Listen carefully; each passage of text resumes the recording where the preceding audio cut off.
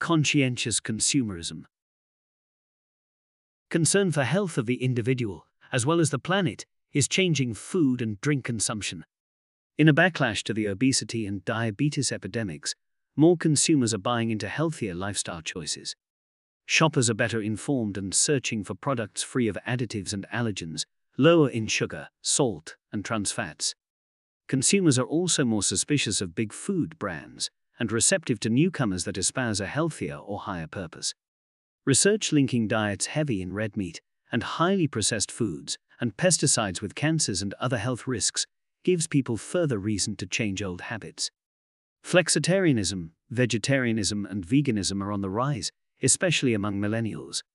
The trend is reinforced by concerns about animal welfare and the climate emergency.